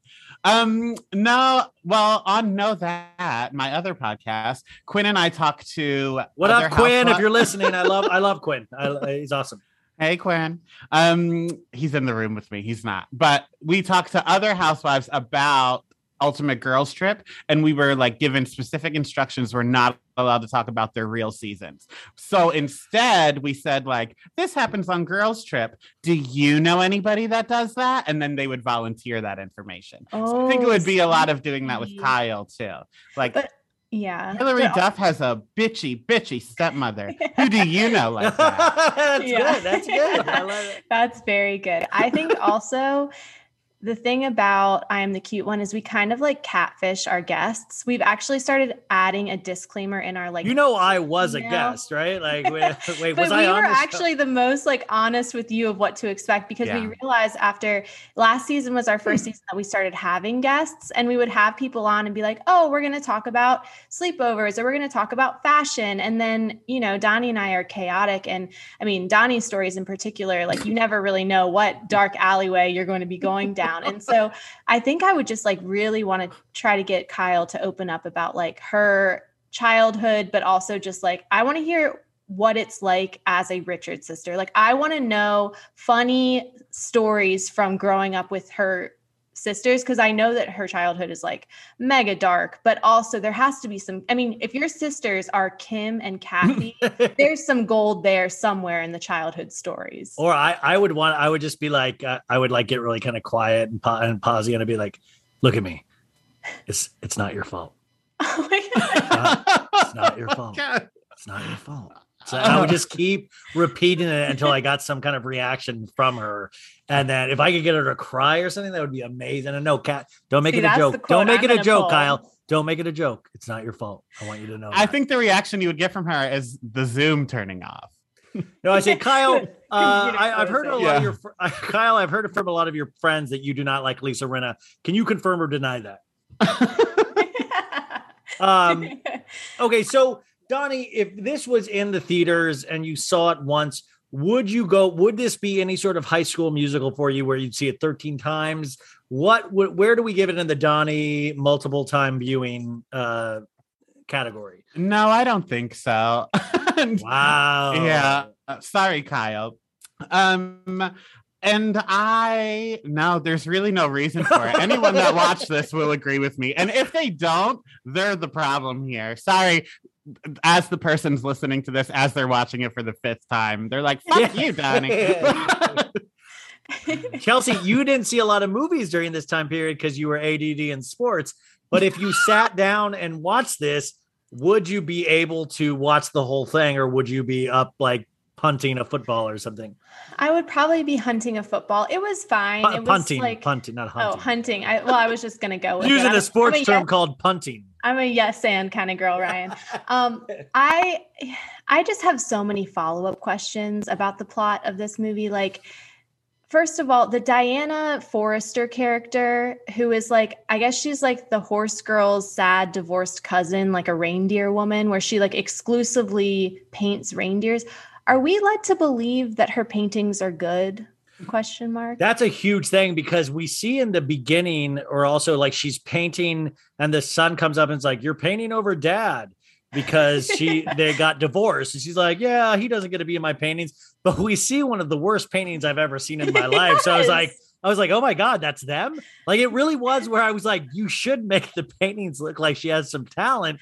It is kind of, that was actually kind of funny because the paintings were kind of like where I was like, oh my God, they've made this poor lady believe she can paint all her life, you know? Well, and then you see that she has an art studio, but she doesn't have an art studio where she's like selling other people's art. She's selling her art, which is exclusively reindeer and very, very poorly painted people. She's the Banksy of the North Pole, Vermont. Like she's you're right though. It was super weird that, and like, there's this whole other romance thing with her and like some hot dude that like, just, you know, he's just a reindeer man. He just strolls into town and he's like, oh, I'm going to look. Oh, the reindeer, they're trapped behind a glacier. I'm going to see what I can do. And she's like, thank you, because I miss the reindeer. And then it's kind of animal abuse to like have them just parade down a city street for like to impress a girl. I really thought we were gonna. I thought he was gonna be Santa at the end. That was the only thing this movie was missing. Okay, I thought we were getting a Santa reveal. Donny is so right. Like there was missing that kind of surprise where I was like, okay, but is there something more to the Housewives of the North Pole thing? Like, is there something more to this? Like, will there be a clever ending? And spoiler alert, there was not. In any, unless it's happened after the credits, but it just didn't seem to be. And my other thought too is like the directors and writers, they seem to be like brothers or family. They all have the same last name. Oh. So I was also wondering, were these people Housewives fans? Well, that was my question to you, because besides the title of the article being the Housewives of the North Pole, there is no Housewives connection really. So do you think Betsy was cast first and then they were like, oh, we can get Housewives fans if we do this. Now it's on Peacock. Or do you think Kyle was cast first and they were like, oh, we need a real actress as well? I think Kyle was cast first, and I think because Betsy definitely has a higher rate than Kyle in terms of TV. So like they had some money to get a good, so I think it was somebody like who could play ball that could do like 3 weeks of shooting. And I mean, and by the way, Betsy, so you didn't see like her going like, another jack off scene that I'm doing. Like she really participated in, like I believe she kind of wanted to be there, you know? Yeah. Like you can tell when actors don't want to be there, you know? Absolutely. A part of me does wish it was another housewife though. Like, I do think we need someone real to ground us, but part of me wishes it was like, yes, I do think Candace would have been great. My God, Candace and then when they got into a fight with each other, Kyle could have bashed her head into a table at a winery, and then... drag me, Trish. Drag me. Yeah. Drag me. Okay, so, I mean, and by the way, the show is called So Bad It's Good, and I'm not going to say this is even so bad it's good, because so bad and like it makes like there's certain joyous elements that go wrong that bring joy to it. I feel like this conversation is bringing more joy to it, but to me it was a very solitary, lonely experience watching the movie. It was very sad to me at times because I realized this is what I was doing with my life, but it didn't like have that thing of like, oh my God, the extra in the background doesn't know what he's doing. Like it didn't have those small elements. Like it was very pieced together well. Like it was a very complete product. It was almost like the production value was too high. Yes. Like it was almost like too well done, because then it like takes it to a place where your mind starts to be like, wait, should I be treating this like it's a real movie? And then you, of course, should not be. You should be treating it like it's trash, because it is. But it's like, because it looked so good, part of me kept forgetting that it was supposed to be bad. I totally agree with like the things that I was like trying to notice. Even like there's a scene where Kyle throws her iced coffee at Betsy, and like when you get the close up of Betsy, it's like chunky and like oatmeal-y down her face, and I was like, that's not a nice coffee, and that kind of made me giggle. But I was like looking at even props and stuff, but then there was like they have a really nice big tree in Kyle's house, and I was like, that's a gorgeous. Really nice big tree. Like they spent money on that, you know, that you wouldn't see that in a Lifetime movie. You wouldn't. You would see the same fucking gazebo in every movie. And and I do think we've seen Betsy's art shop before in Lifetime movies. Probably, yes. And Donny, you're right. There was the missing element of Santa Claus, because that's my favorite thing. I love when like a jolly red-faced man comes into a coffee shop and is like, "Oh, your shoes are untied there." And they like tie their shoe and they look up and he's just like disappeared. I'm like, "Oh, it was Santa. We needed a Santa. We needed or you do the other way of like some kids like, Sir, your shoe's untied." And they do the shot of the boot. It's like a black boot. Yes. And then it's like, "Oh, I guess I can't see over my belly." Yeah. And then I thought, because Kyle Richards' husband was away on business, I thought he was going to be Santa. And when he wasn't being blown, I thought he was going to be Santa. I was like, oh, he's at the real North Pole. But no, I think this actor just refused to be in scenes with Kyle besides that opening one. No, I think it was like a cheap thing of like, can you do it in LA? We're in Vermont. Yeah. Like, can you shoot this by yourself? You know, like the poor guy's just acting to like a green screen or something. Yeah. Which, by the way, I would kill to act in front of a green screen. And congratulations to all the actors that are working. Johnny's in front of a green screen as we speak. Yeah. He's manifesting that FaceTime. Yeah. So as we move off that and into some general Bravo, as we start winding down, I guess as we move towards the end of the year, though, in terms of the Bravo sphere, where are you guys headed to in your own personal accounts? And where do you feel like the state of the union with Bravo is as we close out 2021? Oh, I feel like the future of Bravo, and I cannot believe I'm saying this, is Peacock. Like, I talked so much shit about the RHOSLC, the Real Housewives girls trip. Housewives in the island, baby!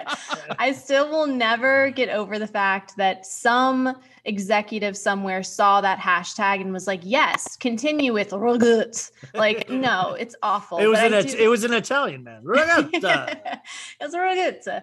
But I talked so much shit. I was like, this is going to be terrible. I really do think these crossover shows, with the only caveat being, get Austin off my fucking screen. I don't need to see that man on any other franchise. But besides him, these crossover series are brilliant. I love that they're breaking the fourth wall. I love that they're bringing back the in the moment confessionals. I love that it's kind of like a wink and a nod to the OG reality watchers. Like, as soon as Cynthia sat down in that first confessional in that house and looked into the camera and spoke to it, I was like, oh my God, I'm home.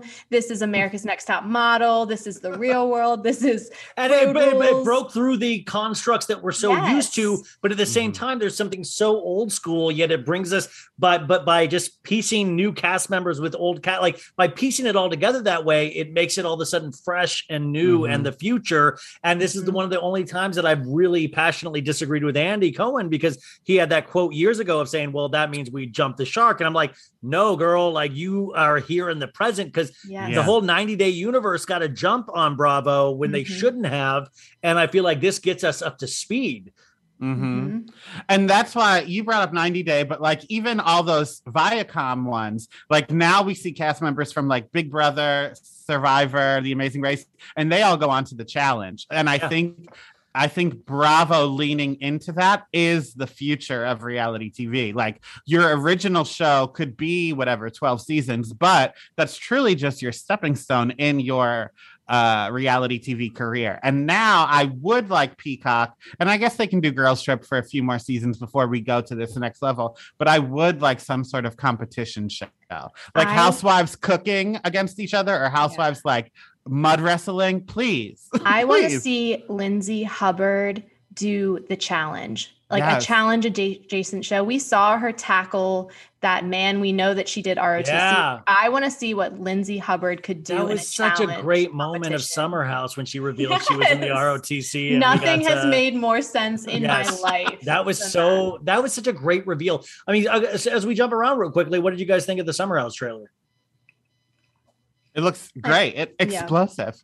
I'm so excited. I wish that they weren't making it such a big deal of like, will they, won't they get married? It's like either keep everything off of social media, like before social media was a thing, and surprise us and make us really wonder if Kyle and Amanda are going to get married, or don't make that like a main plot point, because especially when it has to do with marriage, it just makes me sad. Yes. I'm like, do you want your marriage to now be known as the marriage that like almost didn't happen? Right. Because I will say, I see that and I'm like, oh, fuck, they're not doing good at all. Like, I mean, like I see, and it looks really convincing. And like, I'm like, have a high bullshit meter, but I was like, that looks kind of real. And like, that would hurt me if I saw that. Like, and then Kyle's $4 million in debt, which I guess that's business, but like, it's really, then you see on social media and how like much they love, and or you even see Winter House of like, oh, I lost you in the house. I was so sad. I was so sad. And you're like, oh my God, that's so beautiful. And then you see this and you're like, oh my God, we're all just hanging by a thread in our relationships. Like, I feel like that's the other thing, like even with Sex and the City with Big dying, which now I guess it's warranted that he died. But like, in so many ways, it's so hard to see those things during the holidays, because even if you're not in a full blown relationship, you want to believe in relationships and you want to believe in the power of being alive and all of these things. And I'm like, I don't want to see this shit. I want to see simple Kyle Richards and Betsy Brandt fight over a Christmas tree, you know? And I think that's why they give you both. Like, we are going to take you to some dark places, but we also have Kyle Richards on Peacock as well. But by the way, I mean, nobody's done a bit. I mean, I would say in terms of acting, nobody's kind of had a year like Kyle, where you go from Beverly Hills to Halloween Kills to the Housewives of the North Pole. That is called range. Like, honestly. It really is. And she has a family. Yeah, she has a family. She's able to pay her bills, supposedly. She's not under any kind of indictment. Did you see her daughter was in the movie? She was one of those Girl Scouts. Oh my God, I didn't even notice that. Yeah, she was the one with the bob and the braces. Yeah. That's amazing. Yeah, she had like a snarky little one-liner. I was like, oh, Portia. Which, I mean, I don't know how I feel about that. There was another Girl Scout that was like clearly the bigger deal here. So Kyle didn't do enough, I think, with Portia's contract. Oh, to give her like the main Girl Scout troop terrorist. But I gotta tell you, I think there was the Housewives cameos. I think they got a flight out, and I bet they got like $2,000. I bet it was not like, these things are so. I mean, I was like a third lead on a Lifetime movie, and you get paid and these guys are names, but still, you know, low budget is the name of the game of trying to get this like quick turnaround on these things. Oh, are you saying $2,000 for a day is not a lot for them? I was thinking of like, oh my God, they had Lisa Barlow said her line wrong and she got $2,000. Sign me up. My God. No, I mean, it's amazing for people like us, but for people like them, I think, you know, I mean, okay. So what are you guys thinking of Salt Lake this past week? Jen Shaw made her, I don't say triumphant return, but she made a return, and Coach Shaw was praying over Popeye's biscuits. What did you guys think of this past week, Salt Lake City? And the Jen Shaw stuff up to this point? I think Salt Lake is doing it the way Beverly Hills wanted to, but is too nervous. Here she's showing up at my house. Erica's like, what did you say? Yeah. How dare you, Baldy? I think Salt Lake is doing it the way Beverly Hills wanted to. They're just too nervous to. Wait, what do you mean the difference? What is that difference for you? I think they're just holding her more accountable. Even the ones that aren't are still talking about it, where like everybody else whispered about it in Sutton's kitchen that one time and then denied it the rest of the season. And I just think Salt Lake is delivering in ways that nobody expected it to, but I am glad they are. I think that Beverly Hills is too curated and they've been playing the game for too long, but because Salt Lake City is so new, they think they're playing the game, but they don't even know. They haven't even like gotten in the real full game. I love the fact that they all think they're putting on like a Broadway play, but they're throwing like a high school production in the school gymnasium type of situation. And I think that really works for them, because I think that they are like showing their authentic reactions because they haven't learned to hide that yet. And I think that's why it's translating. Like, I totally that scene of all of them trapped in a bus learning this information was like a case study in human emotions, that every woman is reacting differently, and every woman's thinking the other women are reacting irrationally because they're reacting differently to this like chaotic, horrible, traumatic thing that they've learned. And Jen Shaw, like, I expected her to play the victim. I expected her to be delusional. I just don't think I was fully prepared for the extent to which this woman is just so full of shit. It's awe-inspiring, but not inspire. It's just, there's something about it that makes me feel not even so gross, but just like it almost made me question at times, where it's like infomercials. Should this be on the air? Like, I mean, should we be giving any sort of commercial? Because you guys know, as meme makers, is that people, unfortunately, even if you make the joke as clear as a day, will still believe it.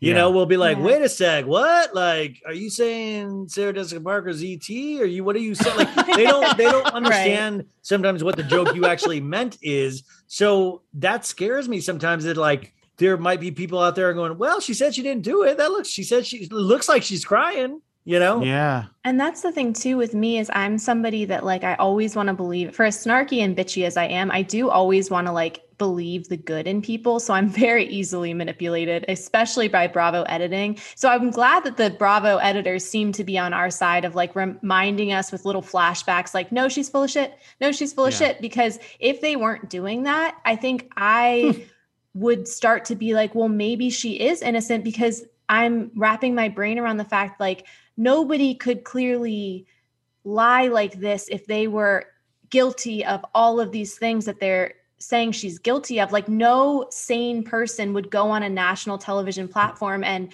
boldface lie about this. But and anybody that's a housewife is not a sane person to begin with. So that's already out the window, you know? Yeah. I just like, do you think she believes herself? Like, is it the George? I feel like that's an easy way out for people. People always go, I bet she just does it. I bet she's believing her own lies. People say that about OJ. So you think she's just like Voldemort? Like, you think she? No. Believe me, but even Voldemort probably had pals he loved to be around. You know, like he was a night like famously. No, Ryan, he was a lone wolf. You got I believe JK has a new series of like, you're nice and friendly. There is a thing where like I think Heather or something, like. By the way, I really appreciate how big of an idiot she's making her friends look like. Like, and they're, you know, it's like she's really letting her friends she's hanging her friends. But somebody, or even Whitney said, well, she's just so. When she's happy, she's so fun to be around. And I'm like, wait, that's how we're judging humanity? Is like, there's sometimes they really light up a room sometimes. And I feel like that's what Jen has gotten used to. Jen, you know, like we all say, like once she said internal bleeding, we knew what kind of liar we were dealing with here. Is somebody that's so quick on the lie, very convincing. Her heart rate doesn't even go up even when Homeland Security is involved. She makes up and the sad thing is now she's gotten her children involved. Like it's all horribly sad when you bring children into it. But like, I'm sure she's nice and I'm sure she's fun as hell. I'm sure I would probably have fun with her if I didn't know all of this other stuff. I'd probably have a blast with her, but she's gotten her wealth in like an ill-gotten means. I mean, she got caught. Yeah. Well, Donny had fun with her when she came on his Instagram live and said that CSI was her favorite Christmas movie. So okay, Donny, when was that live with Jen? It was actually, it was exactly a year ago from today. Okay, thank God, because by the way, I saw that and I almost I was like, no, you interviewed her this week. Like, I was like, imagine I did. And Donny's face was all smiley. I'm like, you go, queen, get that money. Yeah. What's your favorite Christmas movie? Yeah. Imagine what's your favorite scam you've ever run on an old person? I understand you can't talk about it at all. So we're just going to talk about Christmas. A holiday she doesn't even celebrate, but that's fine. That you could use your Mrs. Claus line likes of questioning. to rob. Yeah. Who's your favorite criminal in real life? In Home Alone, they were burglars and they stole things. Have you ever stolen anything? If you were to steal things, what do you think you would steal? Yeah. Oh my God. The thing also about Jen is just like when bringing it back to that internal bleeding lie, it makes me question everything because we see how calm and collected she was in that moment. So then I'm like, okay, when she's flying off the handle and not being able to control her emotions in season 1, and she's throwing drinks and pointing fingers and screaming, was that all an act? Like, if she has the capability of in this moment keeping it calm and keeping it like her heart rate was not even up, was that all bullshit then, season 1? I don't know if it was bullshit, more or less, but it was, I think she knew she was there to create a job. So like if she was upset with whoever, upset with Whitney, upset with Lisa, she knew like, oh, I'm allowed to go off the leash. Whereas here, her main objective was to like get out of there immediately so she could literally be on flee the road. the scene of the crime. I think it's all shades of the same. Like it's like this kind of coin of like she has like she can go this way or she can go that way. I can go really high stakes or I can go really like normal. But nobody's putting that together though. Of like, well, normal Jen is like I'll freak out at a dime. If that really was true about internal bleeding, we're not going to see high stakes Jen of like I gotta go now. Like, why wouldn't we see high stakes Jen? Right. See very calm Jen in the most serious of situations. Yeah, it's so wild. And then Heather and her like just being a sycophant to Jen is just so hard to watch. And I understand that she wanted people to be there for her when she was going through her divorce and her time of need. So she's kind of like overcorrecting and overcompensating. It's totally different. And it's like, on my Patreon this week, my sister-in-law said, like, everybody makes the joke, like, yeah, girl, I'd like bury a body for you, girl, like, LOL. And Heather's like showing up with a shovel, like, where do I dig? And it's like, Jesus Christ, like there is a line. It's okay to say, fraud's kind of wrong. Right. Yeah, I mean, but by the way, like, it's okay to say when something's wrong. Like, I mean, like, also like standing by your friend is one thing, but I do believe there's like I don't know. I feel like there's I don't know. I haven't really fully stolen something yet. And so I'm leaving room to like, but like, it's weird. Like, I feel like our morals are just getting pushed back and pushed back and pushed back. And we can't even agree on what actually a crime is anymore. Like it's weird. I mean, we did the Erica Jane thing, which is still like one of the, I guess, a mystery. And by the way, that's another thing that's so weird. You see them on the red carpet at the People's Choice Awards, which I guess was a super spreader event, but you see them and they're all like, and Erica's like out there and I'm like, she's like, she thinks she survived it. Like, look at me, I'm back. Erica Jane is back. Like she had her season and now I think she's in a redemption season. Yeah. It's very weird because I feel like we didn't get closure. Right. And I think Bravo's going to give her the redemption season. Yeah. Oh, I definitely. That's the thing. Like, I think that 100%. they quote unquote, went hard on her. Andy, quote unquote, went there at the reunion. And now we're going to get this redemption season where we see like a softer, humbled Erica Jane that's like starting from the ashes and rising like a phoenix. And it's like, well, I mean, I guess with her, it's a little different than if Jen were to get a redemption season because Jen's just going to jail, I think. Yeah. But because Erica was like tangentially, like it's like what did she know? What was she involved with? With Jen, the difference is like she's the big baddie. Like she's the one that's. That line though of like, I don't think I need a lawyer even because I didn't do anything wrong is like, girl, like, I mean, a cameraman should have dropped his camera at that point of like, come on, like, don't treat the audience. I think some of these housewives don't realize how sophisticated the audiences have gotten. And it's like, the more you dick with them, the more they will hunt you down. Like, not me personally, I don't have the wherewithal, but some of these accounts out there hunt a football. Hunt it. Well, they will dig. And like, there is a lot to dig with these people. And I feel like it can make a real difference in some of these people's cases, Yeah. Well, it goes back to like what I always say of like, we watch dumb shows, but we're not dumb people. And I think that when the audience turns is when housewives or reality stars start to think that they are smarter than the people watching and that they can manipulate us because we always end up, to quote Shannon Bedore, we all see the truth. We'll all see the truth, Well, I mean, so, and by the way, how would you speculate of why would Shannon Bedore get 7 vials of filler put into her face? And then this week she's getting it out. And they showed a photo of her at the reunion, which is like, yeah, you obviously did that. My question to you guys is plastic surgery, I mean, they just let anything happen? Like they're just like all cool with it? Like it still doesn't, I know we talked about it, just still, it makes no sense to me. Is there no stopping point with plastic surgery where she's now paying to get it out and she paid to get it in?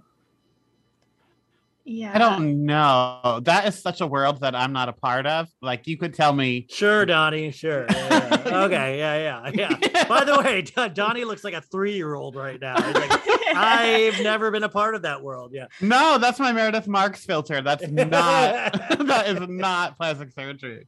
No. So I truly know nothing about it. Like, I don't even know what surgeries you are allowed to reverse. Can you do anything with enough money?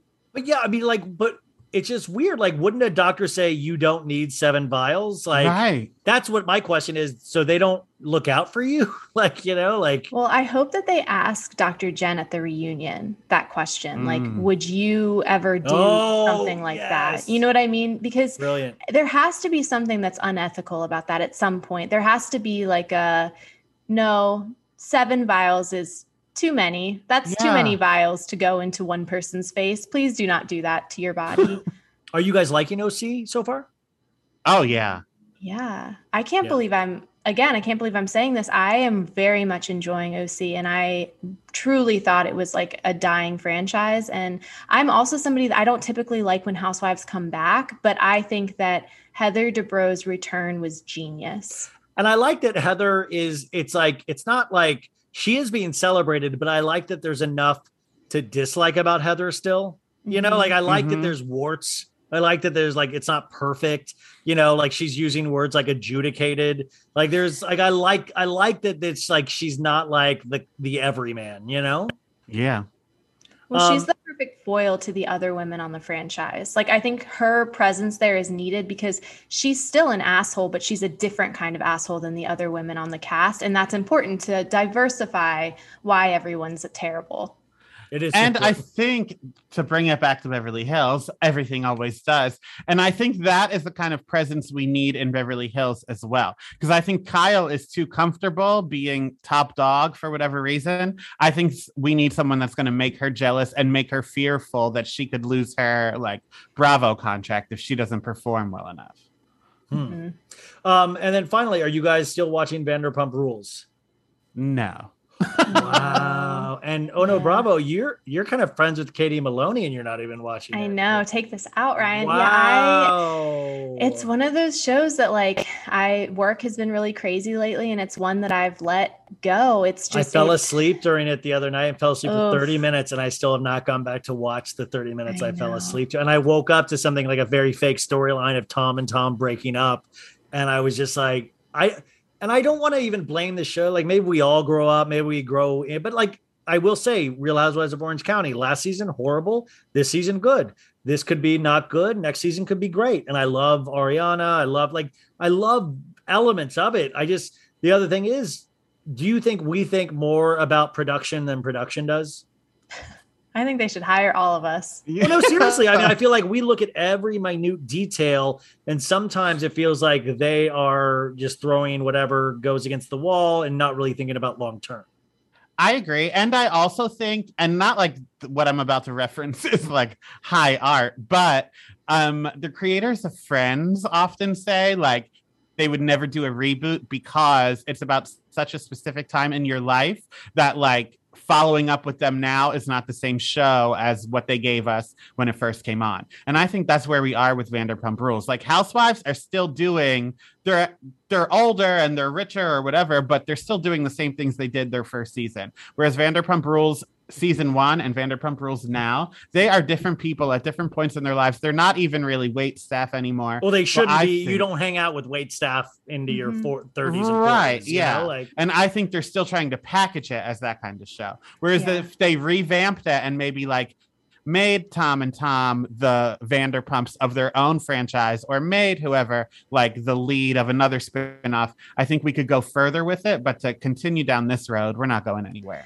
Well, it's the whole idea of the fact that like Lisa Vanderpump is still like involved in these people's lives as like a mentor. It just like none of it makes sense. And I think the thing that was magic about Vanderpump Rules in the beginning was that it was so true. It was so, speaking of like authenticity and not bullshitting viewers. Like, you could tell that these were all friends and this was an authentic friend group. And I think that juxtaposed to kind of our present day answer to that, which is Summer House, like, the cast of Summer House are real friends. They hang out all year round. They're fighting all year round. We start a new season and it's talking about like Lindsay and Carl hang out Right. all the time. Like they live in the same building. Luke is there too. They're destroying their livers for us still, you know? Right. So now to see like what Vanderpump has become, like, I don't believe that they would all be in a group hanging out, going on vacation together. I don't believe that Raquel would be in the same friend group as Katie and Tom. You know that it becomes obvious that it's a job.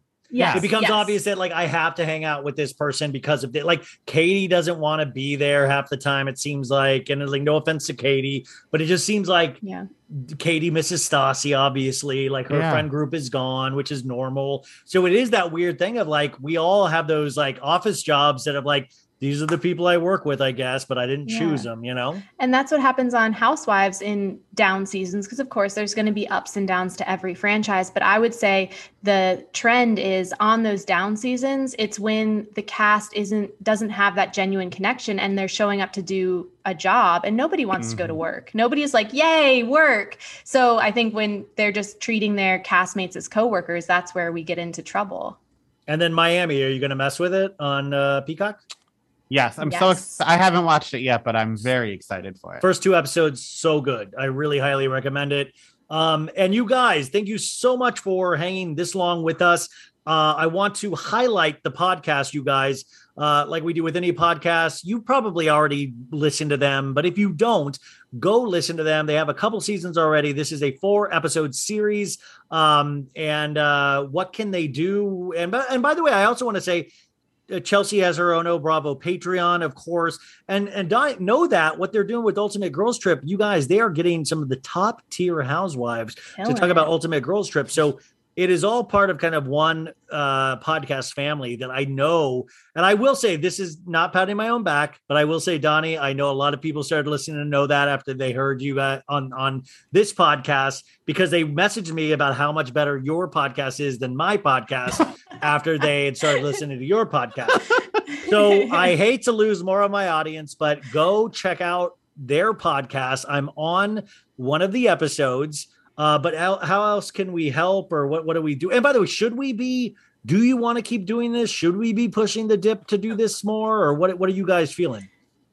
No, we would love to do this forever. This is so much fun. And Donny and I have found our little like chaotic partnership here. It's so fascinating that like this stupid app called Instagram has like brought all of us together this way, but it's changed my life.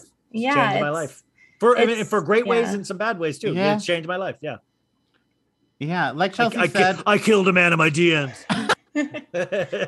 That's how it changed it for the better. Yeah. By the way, I'm going to Jen Shaw right now. I don't know. Why is this happening to me? Oh, sorry. Awkward pause. What were you going to say, Donny?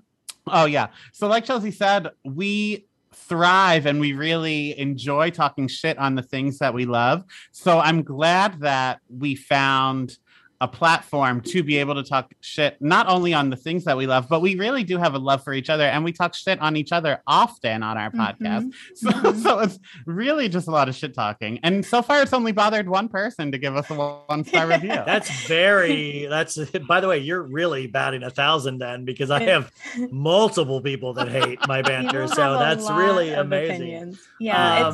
It's, I can always tell when there's been a particularly like bad one where I've like bullied Donny perhaps too much, because I'll get a DM that's like, is everything okay with you and Donny? And I'm like, yeah, no, that's just kind of how we show each other love. But don't tell them that, Chelsea. It can be our Kyle and Amanda. Oh, wait, by the way, I love that. I love that in actuality, it's probably like cute bantering, but I would love it if I tuned in and you were like, hey, shut up, Don. Hey, Donny, fuck you, you pussy. You want to come at me, Donny? Your dad doesn't love you, Donny, like that. Hey, Donny, your dad called. He hates you. Yeah, but if you want to listen, Ryan's episode is number 2 out of 3 this season, and we covered Freaky Friday. It was so fun. And the thing I like, not to now pat myself on the back and Donny on the back, but it really is probably like 10% talking about the movie, and it's more so just like friends hanging out, talking shit and sharing stories. And I think that the beauty of all of us is that we're all just such weirdos, and we all have these embarrassing, cringeworthy stories from our childhood and teenage years that like you just have to laugh at, because if you don't laugh at it, you might just like die in a shame spiral. And it's like, there's so much humor there in like your most embarrassing moments. And I think that that's what this podcast does best, is just like celebrating the fact that we are all so strange. Yeah. I mean, you couldn't have said it better. Like, I mean, to me, but that's what's great about like, you know, where we've, I think, all gotten is that you can have a plan of attack, but it always, with good people, you can go anywhere like we did today. Like that's, you know, there was nothing really planned out here. We had like a little topic, but like when everybody can hold their weight, it's like kind of magical. I think that really is truly the magic of podcasting. And the audience, you guys at home, you are included in that, because the only reason we're able to be so comfortable is because we know actually people are listening. And we know, honestly, like it really is very, it's just really cool, because that is the element that makes it so fun, because you know actually people are involved, not just the three of us. So so you guys know what to do. Go hit subscribe, go rate it 5 stars before you even listen to it. It's the easiest, freest thing that you can do.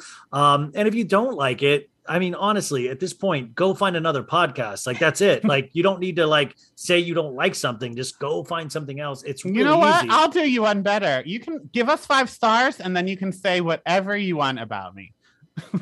You know what? I'm gonna even say ignore that. I'll say just go find another podcast. Don't say whatever you want about Donny. Give us 5 stars and bully Donny, but please don't say anything mean to me. I have incredibly thin skin. I'm working on it. Give 5 stars, and I'll tell you what, you can come kill me. You can come kill me. Yeah. Well, you guys, Merry Christmas, Happy Holidays. This was amazing, and hopefully you guys will be continuing this so you can come back on together and separately. You know. Yeah, thank you so much for having us. Yeah, thank you. Bye. Bye. 5, 4, 3. Betches.